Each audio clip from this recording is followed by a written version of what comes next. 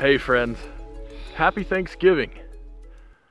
For this Thanksgiving week of celebration, of gathering with friends and family, coming together in a spirit of joy and gratitude, entering into the darker depths of the winter months where we appreciate the coziness around the hearth, I thought it would be fun to share a very special chapter with you all out of Why on Earth, one that is really apropos for this Thanksgiving week, this time of really dropping into and celebrating our gratitude for all our blessings. I want to make sure before diving into the chapter that you all know we have just a few days left in our Kids Corner Kickstarter campaign, and so excited about the incredible array of gifts and rewards. We've set it up so that you'll get excellent deals and discounts on our children's books, our soil stewardship handbook, all kinds of other resources, and even some coaching and consulting services available for entrepreneurs, for executives, for businesses. And so there's something in there, little something for everybody. And you can check all that out at whyonearth.org/Kickstarter. So it's the letter Y, ONEARTH.org/Kickstarter. And that ends Monday morning. So I hope you'll get over there and you'll see there's a lot of great ideas and suggestions for holiday gift giving coming up, so timed perfectly for your upcoming holiday gift giving. Of course, the artwork in the children's books it's just amazing by Yvonne Kozlina. You can see many of the examples through our social media posts, and beautiful, beautiful original artwork with those books. We're doing celebrating soil, celebrating honeybees, celebrating water, celebrating trees, you see some right behind me, and celebrating community. So there's a whole series of children's books that this Kickstarter is helping to support. So with that, in the spirit of Thanksgiving week, I wanted to read to you and share the chapter that is called Delight in Why on Earth. And this is found in the second section of the book, which is where we're exploring the different dimensions, different aspects of cultivating a very high degree of health and well-being, thriving in our own lives. And it seems that delighting in the incredible abundance and miraculousness of this amazing planet is one of the keys to experiencing a high quality of life full of joy and appreciation. And this practice, this part of our practice, is not dependent on our socioeconomic standing. It's something we can all cultivate in our day-to-day.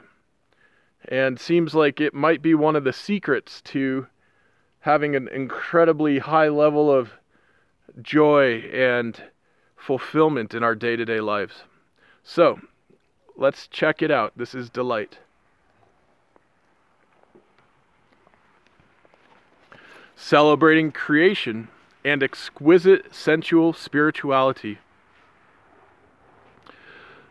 Viktor Frankl tells us our greatest freedom is the freedom to choose our attitude. And Thich Nhat Hanh says, your mind is like a piece of land planted with many different kinds of seeds, seeds of joy, peace, mindfulness, understanding, and love. Seeds of craving, anger, fear, hate, and forgetfulness. These wholesome and unwholesome seeds are always there, sleeping in the soil of your mind. The quality of your life depends on the seeds you water. The seeds that are watered frequently are those that will grow strong. And Oprah Winfrey tells us, my all-time favorite place to be is quietly under a tree. I sit every day in peace and gratitude for all life's blessings. So here's chapter 14, Delight. There are many of us who believe that Earth is without question the most delightful place in the universe. But some of us would respond to this statement in utter disbelief, total shock, dismay. We might protest with abhorrence. What about all of the trauma, abuse, and evil perpetrated in the world? What about the grotesque horrors of genocide, depictions of which, like Picasso's Guernica, only hint at the pain and upheaval and suffering and cruelty humans can inflict on one another? How could we possibly celebrate a world of delight given these traumas and horrors? Is the world good, or is it bad? This is one of the greatest questions and problems of Western and modern culture, and of our modern human consciousness. This question is as challenging as it is important for us to explore together. Some of the greatest people, the noblest hearts like Viktor Frankl, are able to reconcile this and not dissolve into pessimism, not dissolve into total pessimism. In his Nazi prison camp account, Man's Search for Meaning, Frankl offers humanity a framework for understanding how individuals can choose to overcome and conquer incredible horrors and traumas. Though we bear scars, to be sure, we ultimately maintain the self-directed will to choose joy, purpose, and meaning in virtually any circumstance. This may be one of the toughest chapters in the book to write and to read. It may also be one of the most important, for the truth is we have a choice. We have a series of choices, not quite endless, but many. Over the course of the approximately 30,000 days each of us will live on average, we have the choice to feed the spirits of gratitude and joy, or the demons of cynicism, hopelessness, and suffering. The most important point in all of this is simple. We have the choice. The choice is ours and ours alone. We all have trauma. The point isn't to debate whose is more severe, whose is more unjust, whose is more destructive. The point is, what do we choose for ourselves, for our precious life, for our families and communities? We all have this choice, all of us. And delight is a key. Today, more and more returning war veterans are choosing to overcome their post-traumatic stress disorder through experiences of delight, especially working with living plants, soils, and growing and preparing food. These are folks in our own communities choosing to engage in delightful connection with the living world and choosing to heal. Even my Grandpa Bear, who endured extreme horrors and near starvation in a Nazi prisoner of war camp, would cultivate delight in his life with a constancy verging on religiosity, the good sort of religiosity. For decades, my cousins and I knew our Grandpa Bear to walk daily, to spend hours in his garden, and to read quietly all year round. Sure, he had his rough edges, as we all do, and woke almost every night with dreams of terror, well into old age. But he also cultivated some genuine sort of Zen humility and love for the world. A love for many simple experiences of delight in the world. And for him, much of these were found in nature. He actually stopped to smell the roses as a matter of course, and also taught us to do so by example, by modeling the behavior. As if saying, while inhaling their sweet ephemeral fragrances, why wouldn't we? Why indeed wouldn't we? Grandpa Bear somehow knows, perhaps because he was so close to death and saw so much death around him as a young soldier, that this life on earth truly is precious. He loves life so deeply, all of it. In fact, In addition to long walks through the woods and parks, Grandpa was also known to feed squirrels by hand and to call and respond with robins in mid-afternoon choruses of pure joy. He knows and embodies the power of delight. We might even say he knows its necessity. Delight is a necessity to living life fully and to experiencing the fullness of our humanity. But this goes way beyond my grandpa or yours. This gets to the very core of one of our most challenging cultural legacies and, dare I say, pathologies. For in the course of Western civilization in particular, there has emerged a fundamental paradigm problem that we must now confront and understand. In that great path of countless men and women whose thoughts and conversations and writings have brought us to where we are today, from the Greeks like Plato and Aristotle through the time of Jesus and the writers of the apostolic gospels, through the Roman Empire's official and then forced adoption of Christianity under Emperor Theodosius in 380 CE, on into the Dark Ages and the Inquisitions, in which millions of women, men, and children were brutalized and massacred in the name of church dogma, and on into the pre-modern thinkers like Sir Francis Bacon, who short-sightedly claimed mankind's domination of the living earth as ordained by God. Our history is rife, is seething with anti-life, anti-biospheric, anti-stewardship, and anti-love rhetoric, ethos, and thus reality. We have inherited this cultural legacy, all of us alive today. The maligning of the earth and of life is deep in our heritage. Sure, many of us see these things as merely relics of a nastier, more brutish past, as an unfortunate crudeness we've since transcended.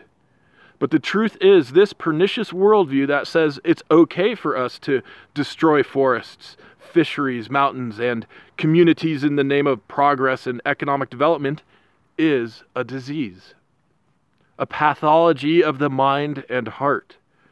And it has infected so much of our culture. We hardly even consciously recognize it to be there anymore. It is destroying our very world. But many of us are living and acting as if everything is A-okay. This is precisely the problem. This is the disease. We can heal this pathology. We can overcome this cultural sickness. Learning to delight, to actively delight in the living world, is an important part of our cure. And how we interact with, how we appreciate the world around us is critical to cultivating the consciousness that will allow us to become great, caring stewards of our world. As theologian and teacher Thomas Berry tells us in his Christian Future and the Fate of the Earth, an incredible book, by the way, he says, as we lose our experience of the songbirds, our experience of the butterflies, the flowers in the fields, the trees and woodlands, the streams that pour over the land and the fish that swim in their waters. As we lose our experience of these things, our imagination suffers in proportion, as do our feelings, and even our intelligence.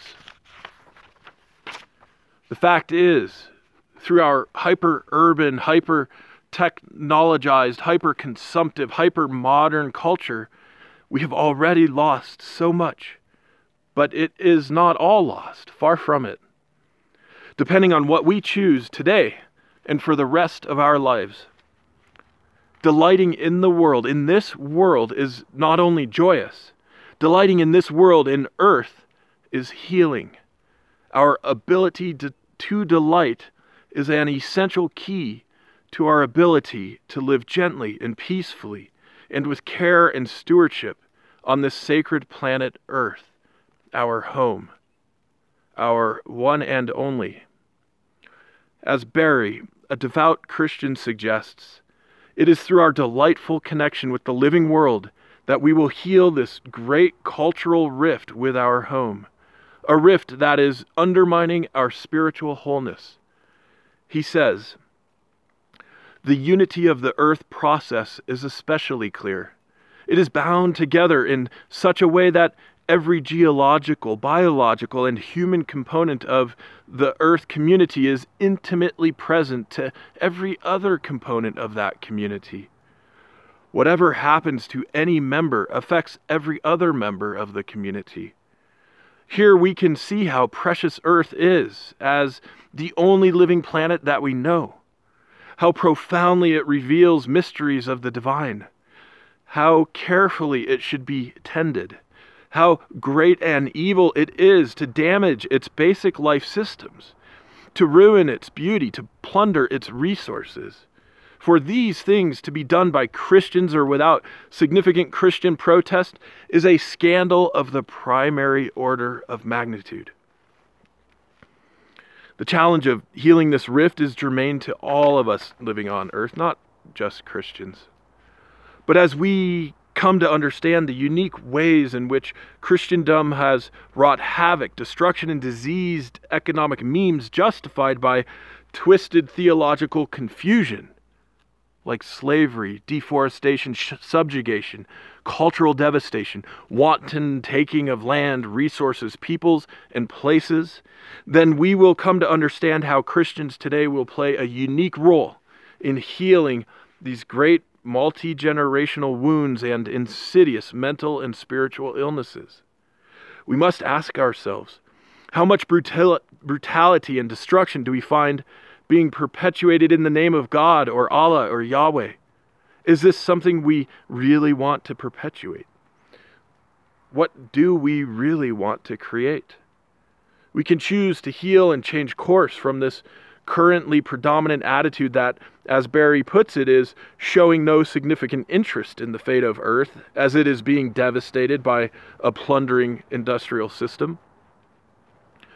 At the core of this pathology is a pervasive emphasis in our prayers for deliverance into a better world. Barry tells us, as he presents a suggested outline of the paradigm for understanding what is available to us at the present time, we might even claim that this view of the universe provides a more comprehensive context for interpreting Christian belief than do the views of Clement, Augustine, Thomas, or Ignatius. If we are to arrive at a healthy, whole spiritual understanding of our relationship with the living earth, we must either not have engaged in the historically corrupted worldviews of Mosaic religions in the first place, or we must garner the courage and the grit to work through these most challenging aspects of our religio-spiritual separation from the living world.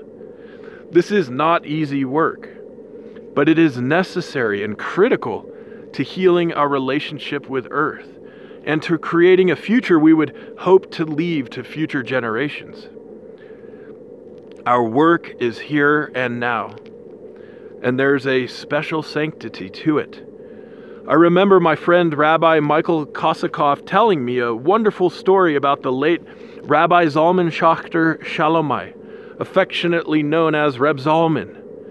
Reb Zalman, who fled from an internment camp in Vichy, France, after the Nazi invasion of 1940, is a founder of the Jewish Reform movement and credited with expanding the notion of kosher to include choosing foods that contribute to environmental sustainability, eco-kashrut, or eco-kosher. He was a profoundly thoughtful leader and spiritual guide to thousands. He was also adept, as Kosakov tells me, in the art of delighting. Reb Zalman had elevated the practice of delight to a spiritual practice, one in which God could enjoy even greater delight in creation through us, through humanity. When Reb Zalman would enjoy a bowl of ice cream, for example, he would pause, look up, and say, "See, God, this is what ice cream tastes like. Isn't it wonderful?"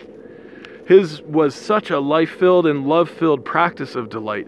He came to understand delighting as one of the greatest ways to show humble gratitude for the divine creation we have been given this opportunity to enjoy. As if not to delight in this creation were to snub the Creator. As if not to delight were to blaspheme. Sure, there could be other worlds out there full of the colors, wonders, diversity of life, incredible, miraculous atmosphere-induced temperature stability, relatively speaking, that allows for liquid oceans, frozen glaciers, and silently voyaging rain clouds. The water, the ice, the vapors all comprised of a divine molecule that is the basis for life, water. Sure, that's a mathematical possibility, but for us humans, our Earth is a one of a kind. Even if there were hundreds like her way out there somewhere, would that diminish our love and respect and stewardship of our beloved, our cherished, our sacrosanct and hallowed Mother Earth? What do we take for granted? Our blue-green planet is largely covered by water, and where there's land, there's a cornucopia of plants, trees, bacteria, fungi, insects, and animals, all themselves water-containing beings that make our lives possible. Life abounds and seems often to delight in its own awesome miraculousness. And life is full of delight. Have you ever heard and perhaps then seen a hummingbird sing and fly its way through a flower garden?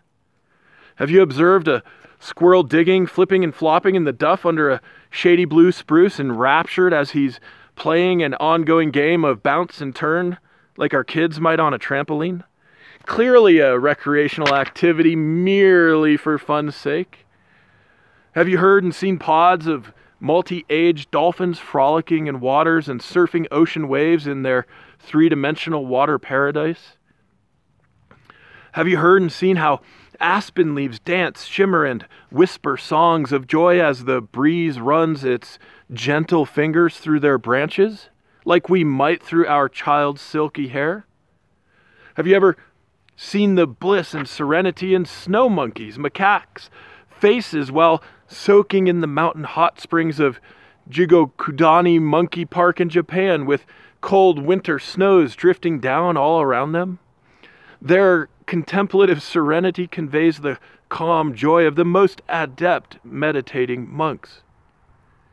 Have you seen adolescent goats prance and flirt and dance and stumble as they imbibe the fermented fallen fruits of surrounding orchards, and leaping and bounding and chasing on and off boulders? Have you ever looked closely at honeybees, arching their backs in apparent ecstasy as they caress and coax and gather the nectar and pollen of flowering plants in their bacchanalian orgies with the infinitely colorful, sweet, and arousing aromatic sex organs we call flowers, as they gather and make their gold and honey ambrosia from bright pollens and flowing floral juices? Have you seen the utter, uninhibited joy and love radiating from a baby's face when she opens her eyes to see her mother and father gazing back? Can we possibly experience these things and not believe the earth to be an Eden of delights, or at least to contain immense potential for experiences of delight?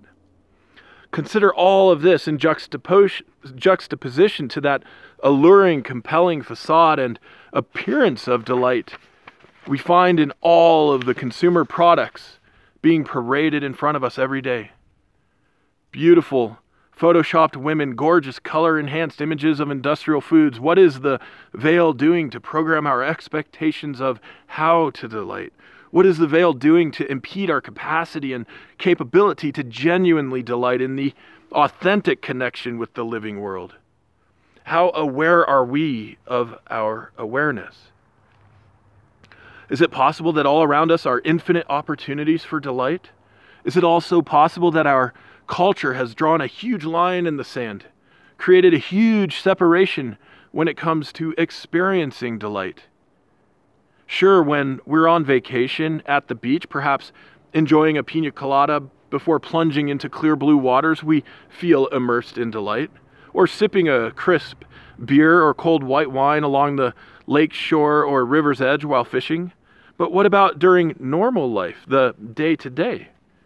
And moreover, what about the great conflation between delight and hedonism, between delight and wanton consumption that is rampant in our culture? Can we, as adept practitioners of life, come to clearly discern for ourselves the vast difference between hedonistic indulgence and delight? What is the difference between hedonism and delight? It's probably one of those things we can know by paying attention and by cultivating our awareness. We can also ask, is our desire, our activity connecting us more profoundly with a loved one and with the living world around us? Are we on a hike with our sweetheart, connecting through conversation and holding hands, or are we in the strip club with the mere appearance of intimacy? Are we spending cash to fill a void, stuck in that endless vortex of illusory promises of commercial fulfillment? Or are we deliberately cultivating a frugal abundance that delights in the ample fruitfulness of life on earth and all of her abundance? It is in our cultivation of awareness, of self-knowledge, that we will see the veil, see through the veil, and develop our humility in such a manner as to delight in the experiences of humanity, consciously connected to the living earth. Excuse me. It is a matter of our hearts and minds. Again, let us consider the subtler meaning of what Thich Nhat Hanh teaches us. Your mind is like a piece of land planted with many different kinds of seeds. Seeds of joy, peace, mindfulness, understanding, and love. Seeds of craving, anger, fear, hate, and forgetfulness. These wholesome and unwholesome seeds are always there, sleeping in the soil of your mind. The quality of your life depends on the seeds you water. The seeds that are watered frequently are those that will grow strong. Let us ask, what seeds are we watering in our lives? Do we experience an ongoing flow of delight while working, maintaining our homes, running errands, and marching along to a schedule? Are we marching, or are we dancing along to our schedule? Our ability to delight in our daily lives and to seek delightful ways to live our lives is essential to our experience of joy, health, and well-being. Essential. And our ability to cultivate experiences of delight in our daily lives is also essential to envisioning and creating a culture and a world of regenerative, sustainable abundance. What if there's a hidden secret all around us, surrounding us? What that we can choose to delight and to create delight in the most quotidian activities. This is a secret of the sages, of the wise ones. It is found in their timeless sayings. It is evident in their lives, their modeling, their demonstration. It lives in their example. And we can choose to learn from them, to delight in the mundane, the little earthly things like mustard seeds and lotus flowers, and open the gates to a realm of profound joy. This is at our fingertips. The option to choose is our birthright. And as with most worthwhile things, it takes practice. To delight is a skill, a capability that we must practice and develop to get really good at it. I remember recently cleaning some dishes in my kitchen. Not something you would say I was loving after a night of fun and festivities with friends. We had worked our way through the ice supply, so I needed to refill the ice cube trays with water before returning them to the freezer. Without being aware of it, I was feeling irritated about having to fill the ice trays with water, and was longing for an automatic ice machine in my freezer. I was vexed by this little chore. But then something happened. I paused. Through some small grace, I realized that this little reality, this narrative I had created for myself, could be very different. I realized that I was feeling put out or frustrated that I had yet one more task, one more chore standing between now and some other, apparently more interesting, more delightful activity. But there really isn't another thing out there. I realized that, in fact, I could actually completely enjoy and relish and delight in this very activity right now. It wasn't about the activity itself. No, this was completely about my attitude and perspective. Because guess what? It turns out I like water. I really like water. I like seeing water flow. Wherever I am, flowing water can remind me of a high mountain brook or a magnificent cascading waterfall. And this connection with water, this appreciation, often makes me feel more connected to the divine life force that flows through everything, through all of us. It's as if the wellspring of joy and delight is opened by appreciation and gratitude. But here I was nearly cursing the water as it was flowing right out of my kitchen faucet. What was going on with my attitude? What was going on with my perspective? How many people on the planet right now would be overjoyed to have clean, clear water to drink? 1 billion? That's 1,000 of us. Or 20,000 full Yankees stadiums, full of our fellow human beings. 20,000 stadiums. 2 billion? 40,000 of those stadiums full of people? Let alone to have this clean, clear water flowing from the tap with a minimal magical turn of the spigot. Something happened. I noticed my own thoughts and then thought about hacking those thoughts with more perspective and gratitude. I wondered, what kind of appreciation could I experience and cultivate instead? What sort of gratitude could I cultivate? What experience could I delight in while simply standing at my kitchen sink with ice cube tray tilted at a downward angle so that the water flows from the top to the next, and on in a gentle, delightful cascade of liquid beauty? Are you kidding? It's that simple to delight? This has become one of my favorite moments in the day, in the week. I think about these mini flow forms. I visualize them when I'm away from my home because they have become an enjoyable and delightful part of my life. Water, flow, delight, attitude, perspective, gratitude. No chore of drudgery any longer. Perhaps our ability to delight is not so much about experiencing things far away or exotic, like when we're on vacation from our real life. Perhaps the key to cultivating delight is right in front of us, right at our fingertips, right in the middle of our normal day-to-day, quotidian, mundane reality. It is our attitude of gratitude that unlocks the door to this endless realm of delight. By lifting the veil in our own lives, our own thoughts, our own minds, we might unlock the divine doors to a realm that is all around us. But how do we do this? What are the techniques we can cultivate to amplify our experience? As far as I can tell, it definitely takes some practice and naturally some perspective. Our perspective is the practice. When I was about 10 years old, I remember mowing lawns with my good buddy Colin to make some scratch, some cabbage, some casheesh. We liked having the extra dough, but we didn't love to mow the lawns. At the first sign of clouds rolling in, the way they often did those hot summer afternoons in Colorado, my buddy and I would call off the work on account of rain and hurry down into his basement to play video games indoors.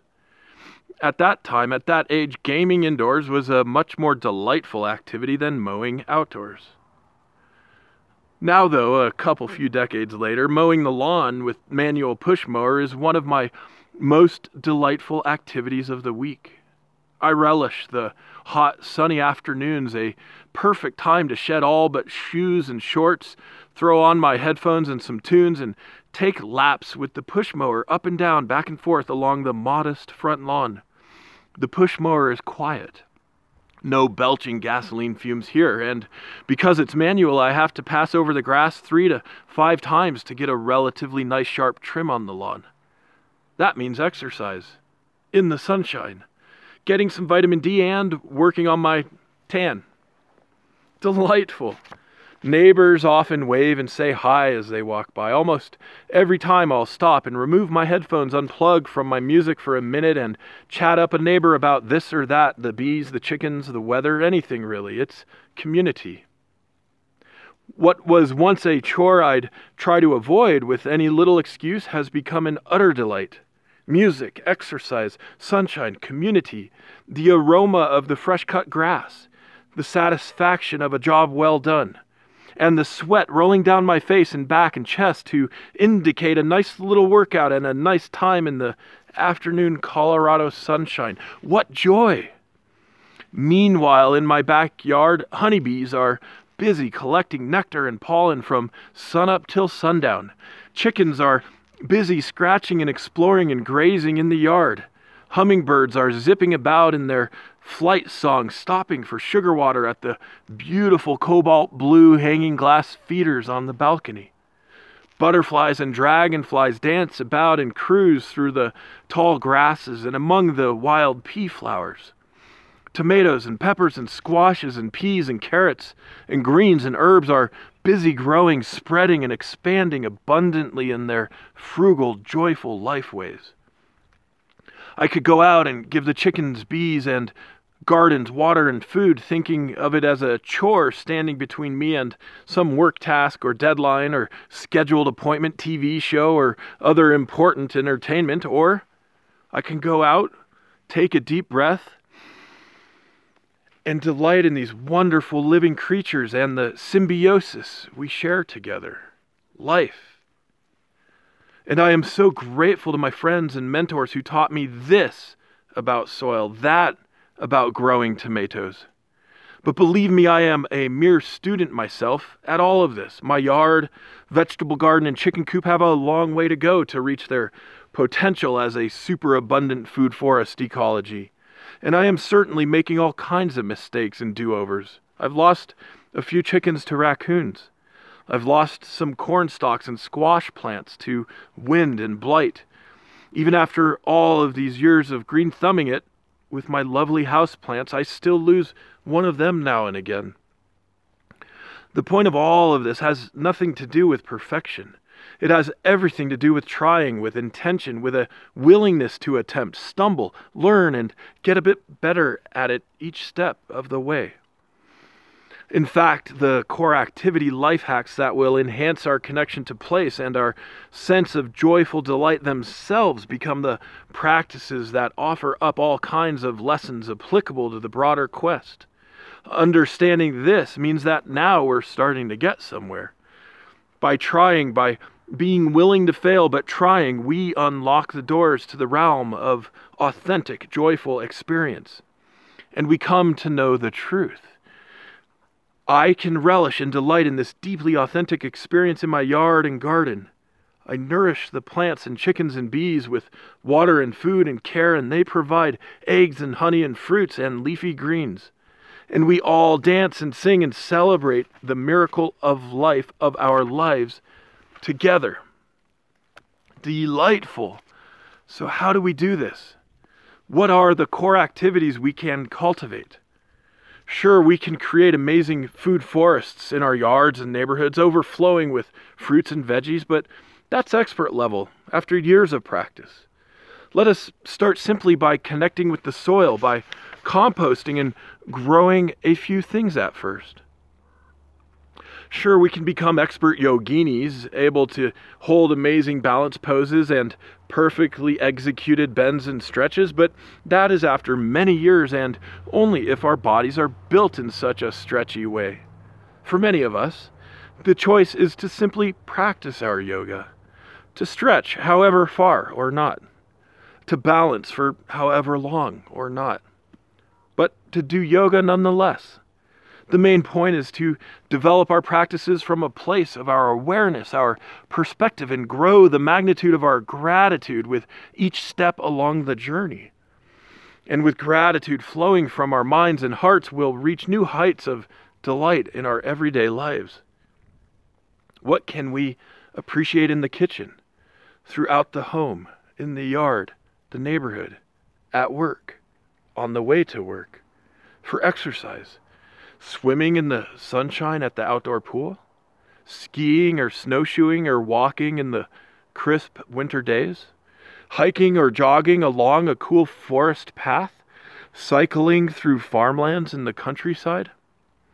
For relaxation, painting, listening to music, playing music, preparing a delicious meal of lentils and garlic and ginger and turmeric with just enough spice from peppers. A simple, delicious preparation that helps us wind down before going to bed and that will provide convenient, nutritious meals for several days to come.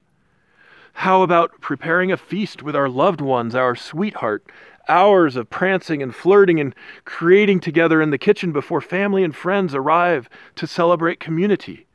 How many times have we gotten stressed out before entertaining guests? Can we delight in the preparation of food and drink? Infuse it with love and wishes of well-being from our hearts, while methodically slicing and dicing and chopping and sautéing? Can we cultivate this practice of mindfulness and gratitude so that we're experiencing the love and joy emanating from our hearts? And let us remember to listen, to actively listen for the bird song. We will hear so much more when we seek out the beauty of life on earth. Let us come to know the wisdom of William Wordsworth. He said, "Nature never did betray the heart that loved her." Let us cultivate our ability to delight, like any other important skill we want to get better at.